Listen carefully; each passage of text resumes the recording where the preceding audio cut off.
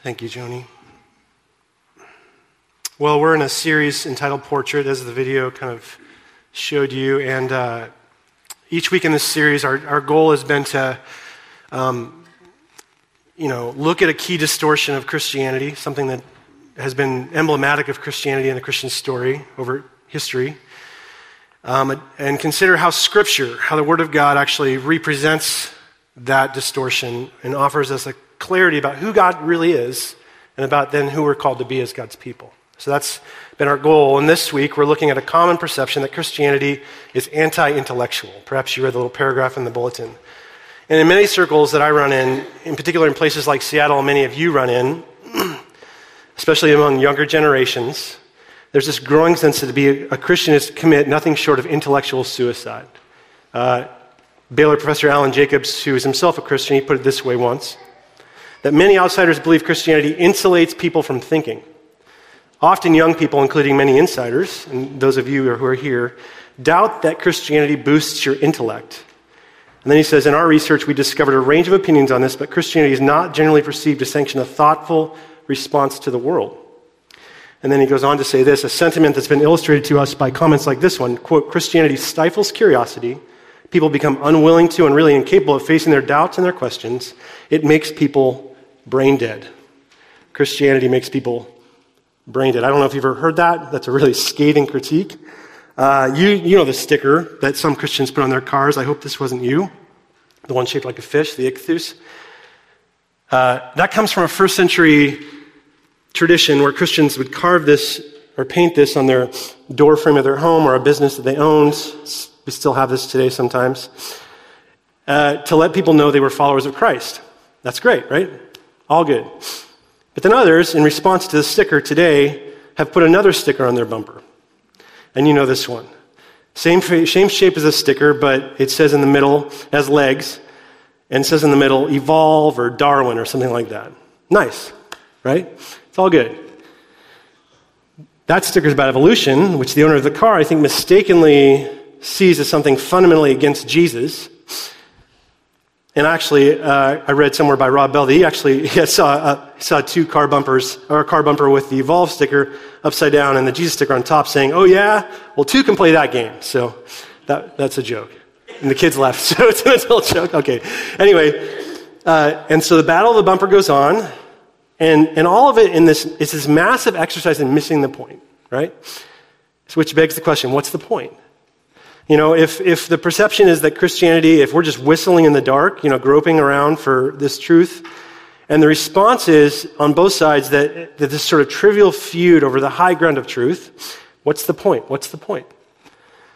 Well, and how might we be people who engage the world in a way that's different, that articulate and present Christ to others, especially those that are skeptical in our lives? And that might include some of you who've been alienated by the church, because their questions and their convictions. Like, I can't be there because that's like, I have to check my brain at the door, and that's just not going to work for me.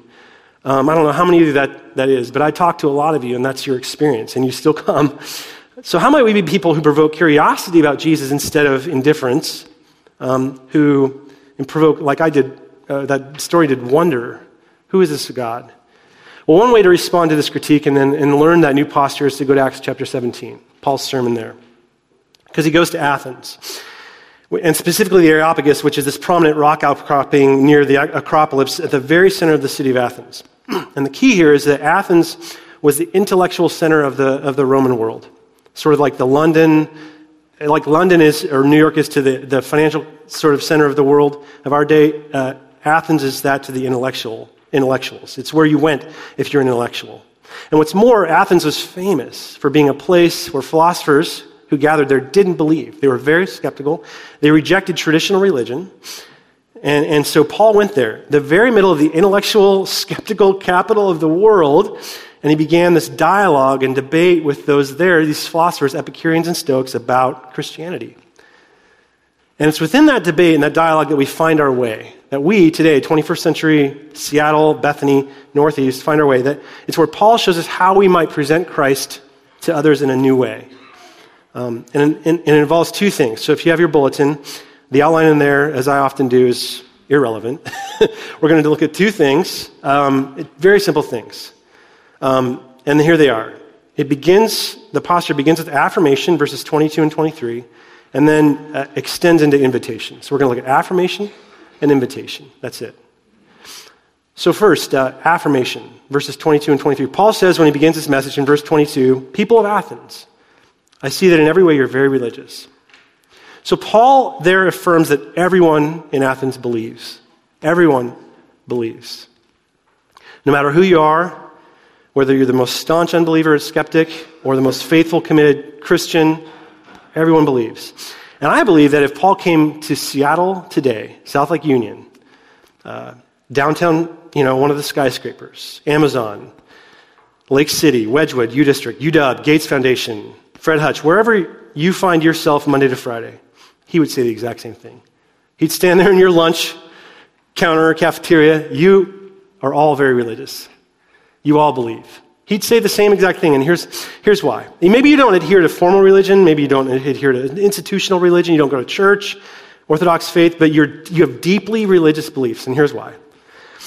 Jonathan Sacks, he's the former chief rabbi of the United Kingdom, who I quoted a few times during this series. He wrote an article in the Wall Street Journal some time back where he said that all human beings, even secular human beings in secular societies, have to live for something. Everybody has to live for something. In other words, that we all have to live on the basis of some answers to some certain kind of unknowable questions. You can't live, he says, unless you have the answers to these questions. For example, what are we here for? Where did we come from? Where are we going? What's the meaning of life? I think that the Hitchhiker's Guide to the Galaxy tried to answer that one, but thank you. There's one person that read that.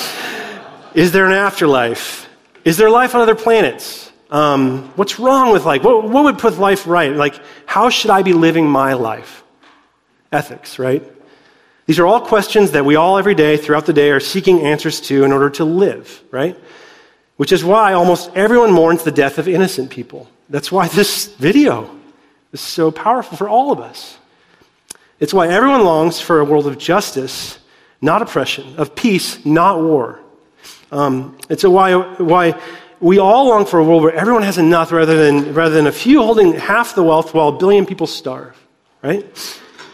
It's why almost everybody rejoices at the beauty of creation. It's why when you walk around Green Lake, people stop and look up at the sky. And if you see a group of people at Green Lake stopping and looking at the sky, you should stop and look too. Like, that's just, it's why almost everybody wonders why life is so short and why good people die young. All which say there's this body of ethics woven into our hearts, the human heart, that's put there by God. That's what Paul's saying here.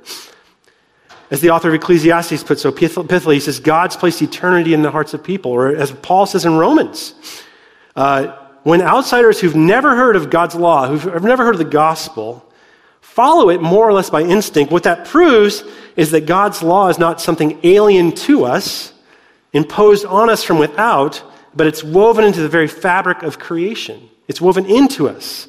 There's something, Paul says, deep within all of us that echoes God's no and God's yes. And this is important for us as followers of Christ, as the church gathered, because it's our frequent misunderstanding of how human nature has fallen so irreparably and is so broken that has led to this false belief among some sectors of Christianity. A false belief that says that nothing true can come out of the mouths of those who don't have faith in Jesus, right? You've heard this. The result of which has been this withdrawal from the world out of a posture that is strangely both arrogant and fearful. It's arrogant because it comes from this belief that we have all the truth and nobody else does, right? And we have nothing to learn from anybody else. Fearful because we believe, some people believe, that by digesting that truth or their culture, we put it in those there, right there. It's going to pollute us, that we're going to somehow be corrupted, right? We take this verse, be in the world but not of the world. We twist it until it no longer means what it meant, distancing ourselves from the culture around us, aligning ourselves against the culture, when in reality becoming a student of culture is what's going to reveal God's deepest truths. That's what Paul says here. It articulated through the longings of the human heart are things, longings for beauty and justice and intimacy and joy and healing. That's what Paul's saying. Or at the very least, that can be a result because everyone's searching. Everybody is searching. They may not know it. They may not be able to put it into words yet.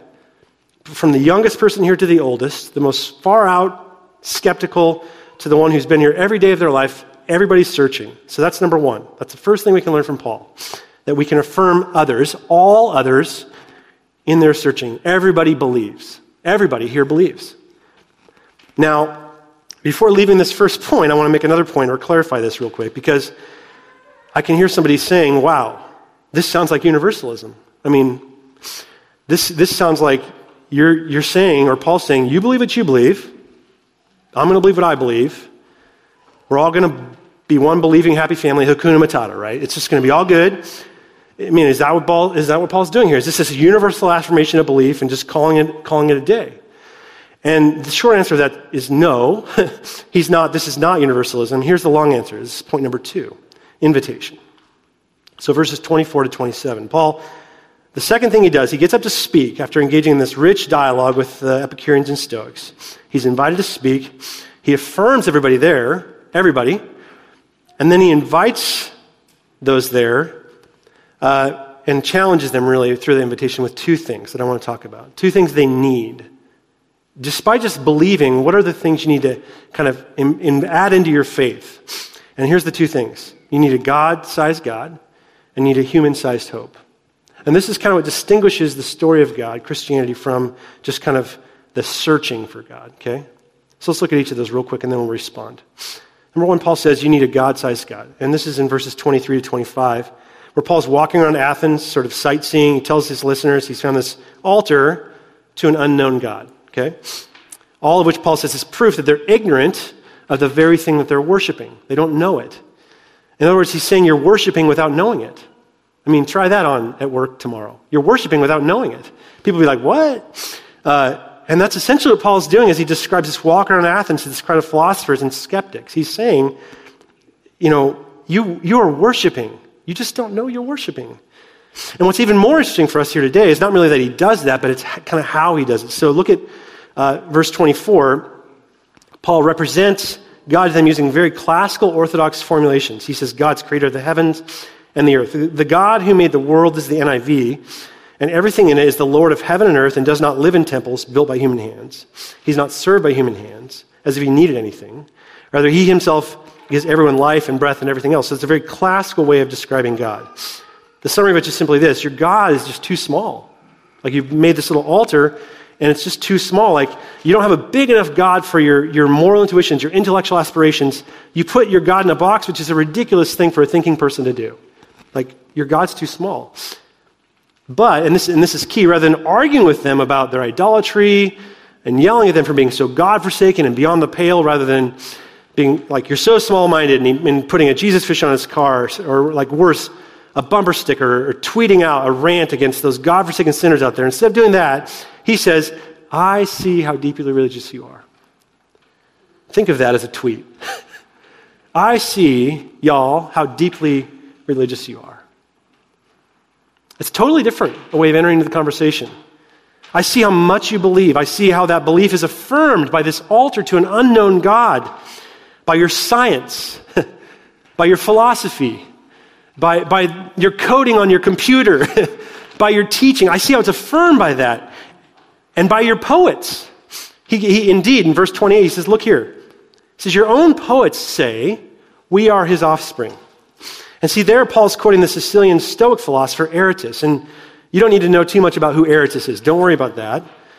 What's more important is that Paul's quoting him. He's using this illustration of a Stoic philosopher to show faith in Yahweh. And which is a radical thing to do in that day. Radical. It's like, I guess it's like the nearest equivalent we have is like Kanye today. You know, most people think, no, this guy could never come near Christianity. And now he's declaring faith in Jesus.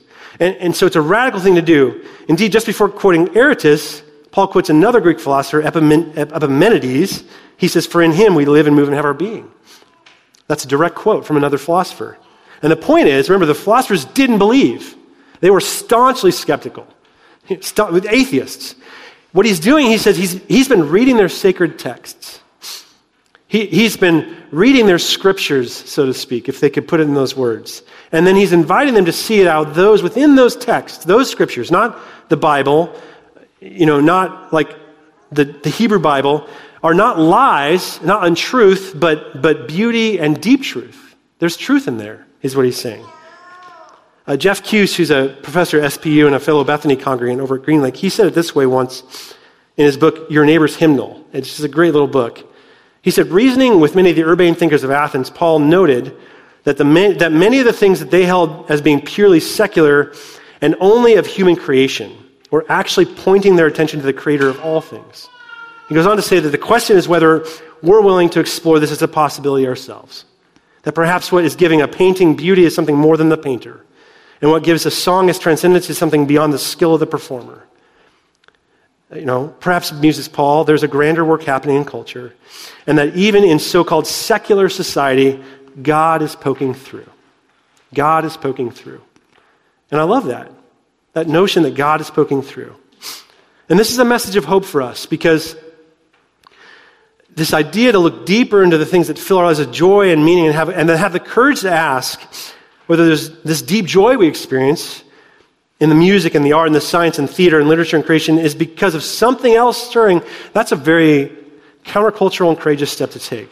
Something pointing beyond itself, something much deeper and more profound within itself. Would we have that courage? As you know, I don't think we wear the evangelical brand, but I hate to tell you, Bethany's a non-denominational evangelical church, so would we have that courage to invite others to consider something that's within them, stirring, by which we all live and move and have our being? That's the first thing Paul does. He says you need to have a God-sized God. But, your God needs to grow. But, here's the key, and here's where we want to end. Not just a God-sized God. Also, a God just as much who wants a relationship with us. A human-sized hope. So verse 26, Paul says, from one man, this creator God, this God-sized God made all the nations, that they should inhabit the whole earth. And he marked out their appointed times in history and their boundaries of their nations. God did this so they'd seek him and perhaps reach out to him and find him, though he's not very far from any of us. Notice here, Paul isn't just talking about a God as creator. He's not just talking about God's sovereignty and God's immensity and God's otherness. He doesn't just talk about God in the abstract sense. He gets very personal. He talks about God as someone who's involved in history, as someone who sets out the nations and their boundaries, politics. Let me think about that for a moment. A God who's involved in politics. In the moment in which we sit today, think about a God who cares about the outcomes of our elections. That's what Paul's saying. But what's more, he doesn't stop there. He says, even though there's a God out there who governs history and that God is good, we also have a God who's noble in relationship and that God is ultimate. We have a God who's noble in relationship and that God is ultimate. Indeed, Paul talks about the resurrection of Jesus here as a way of saying that though Yahweh, this God of Israel, is cosmic, sovereign, creator, he became one of us. And he wants relationship with us. And it's in relationship with us that he promises to heal us and everything that's wrong with us and the world around us. That's how God's going to do it and how God's doing it. He's the human-sized God whom we all hope and long for. The person behind all of our searching for meaning. The way, the truth, the life. That's what Jesus says. That's the summary of Paul's sermon here. The last thing he says, and then he's interrupted. If you read verse 32, which we didn't read, some of the Stoics and Epicureans sneer at him. Others, hey, I want to hear more. And Paul just does like an ancient Near Eastern mic drop. He just leaves, like conversation over. It's very abrupt. But that's okay, because Paul talks about the resurrection of Jesus at length. If you read the letters of Paul, at length. And as you read those accounts, what you begin to see are some major themes. And one of the major themes where I want to end is the theme of suffering, and why we showed this video today. See, you and I hear resurrection. What do you immediately think of? Jesus? Well, that's good too. What else? Did you say Jesus? Thank you, Andrew. I was hoping Easter would come up, but we think event. We think a triumphal event, and that's how most cultural Christians relate to Christianity as well. That's why they come back to church on Easter, because Easter's an event. They come once or twice a year, they sing the songs, hear the talk, and that's why many of us miss the point. We fail to see that any meaning in this story of God, because resurrection's not merely an event. I mean, it's an event. It happened, as wonderful as Easter is, but the resurrection of Jesus, listen to this, is a process. It was a process. It's a process that God engaged in. It was the culminating moment of Jesus' life on earth that we celebrate, but it was merely part of a longer process that began at the beginning of time and hasn't even really ended, because we're all involved in it. It's a process that involved living, being human, fully human, involves joy and celebration, all the things we celebrate on Easter. But also, listen to this, resurrection involves doubt. Resurrection involves sorrow. Resurrection involves suffering. It's a real catastrophic suffering. Like Jesus was really catastrophically suffering on the cross, and that's how he got to resurrection. He didn't reject it, he embraced it. That was part of Jesus' experience. He integrated that into the process of his life and rose from that. And that's important because, see, the Epicureans and the Stoics, whom Jesus is having this debate with, they utterly rejected suffering. Not only did they reject God, the idea of God, they utterly rejected suffering. See, the Stoics viewed that the meaning of life was not to let life get to you. Like, don't let them see you sweat, right? That's how we say it. Just man up. Don't let them see you cry. Don't break down. Don't grieve. I got up here and cried. That would be game over for a Stoic. The Epicureans, on the other hand, they believe that when you die, that's it. Carpe diem. Like, just suck the marrow out of life. There might be some gods out there, but they don't care. They're so remote. They have nothing to do with us. So don't be good. Don't be virtuous. Just live your life the way you want to live your life. Be free. Live for pleasure. This is a very Seattle thing, right? And of course, that leads to all kinds of hedonism and a whole raft of other issues, but that's another sermon for another day. The point is, Paul's pronouncement that the resurrection of Jesus is the answer to all the deep meaning questions is a radical departure from the culture of his day and ours. Like, he's not just going against the current of culture, he's swinging so far upstream from culture that he's inviting them to consider the possibility that hope is actually found in a different stream. Like, embracing suffering was so mind-blowing to them. That's why they say, I don't want to hear any more of this. And what he's saying is, in the experience of suffering and hardship and loss, those are the waters in which we find our meaning and our life and our purpose. It's there that you find Jesus. And this is significant for us because as Christ followers today, as the church gathered today, we can present Christ to others in their doubts. Do you hear this? We can present Christ to others in their intellectual questioning. We can present the Christian story in their unbelief, in their scientific reasoning and wrestlings. In the midst of deep meaning question, Christ. Not as an either or, but in the midst of that, Christ it's an additive process. Did you hear Sean Crispin say that? The questions about life and death and future, this is a human enough sized hope that Paul's presenting to us. A hope that says it's a process, all of life. It's not an event. Christianity is not about getting your ticket to heaven punched and going away. It's not about avoiding hardship and pain. It's not even about getting a bomb-proof answer to all your big questions. It's a process. It's an additive process in which the moment you're in right now, if it's a hard moment, you're being embraced by and can embrace a God who lived for you. That's what it means to follow Christ. To believe and obey and worship a God big enough, wonderful enough for our heart's deepest desires, and at the same time, a God who presents to us a human-sized hope. And that's why we're coming to this table today. It's because at the table, Jesus got together with some friends who were probably like a lot of us, had a lot of doubts, didn't believe this is the way the story was supposed to go. And yet he presented himself to them in that moment. He says, you know what? Let me be a God-sized God to you. Let me present to you possibilities about the future. Possibilities that are presented to you in the humanity of God, the flesh and blood of Jesus. It'll be broken. It'll be buried. It'll die. And yet, through that journey, you'll experience life and this hope and resurrection. So we come to that because mysteriously Christ dwells at this table with us. He meets us here and allows us to be embraced by him. So I'm going to take a moment to pray, and then I'll invite our community team up, and we'll invite our kids back to participate in this with us. Let's take a moment now. God, we thank you that you are a God big enough for all of our questions. That as we have questions here today of where we're from, where we're going, how we should live, if we can believe that those questions are not too immense for your shoulders, that you invite us to cast all those things upon you.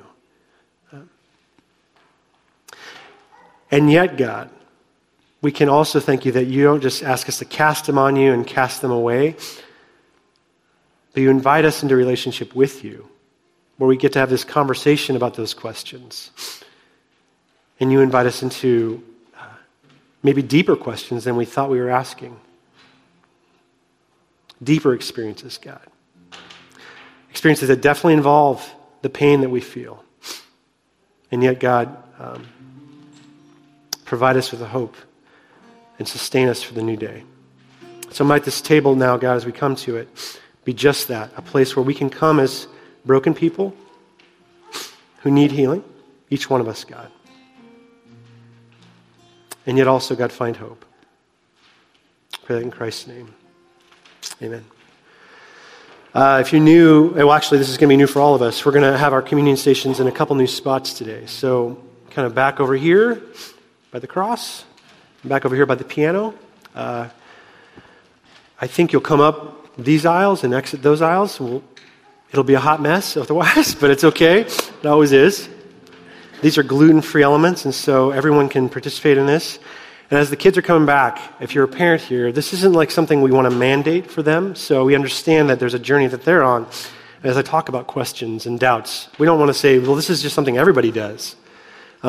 We also want to say that it also isn't something that you can't do if you haven't stood here on this stage and said, I believe. Like I said, this is a place, God is a big enough God, presenting to us a human-sized hope. If Paul can stand there and say in an idol, you're worshiping without knowing it, I believe every person here, the most skeptical, the youngest, the oldest, whoever you are, can come to this table and find Jesus. And so I'd invite you to it, whoever you are, and see what Jesus does with you and with your family, okay? So I think our servers are here. They're going to take their spots. I'm going to stop talking. We'll worship God.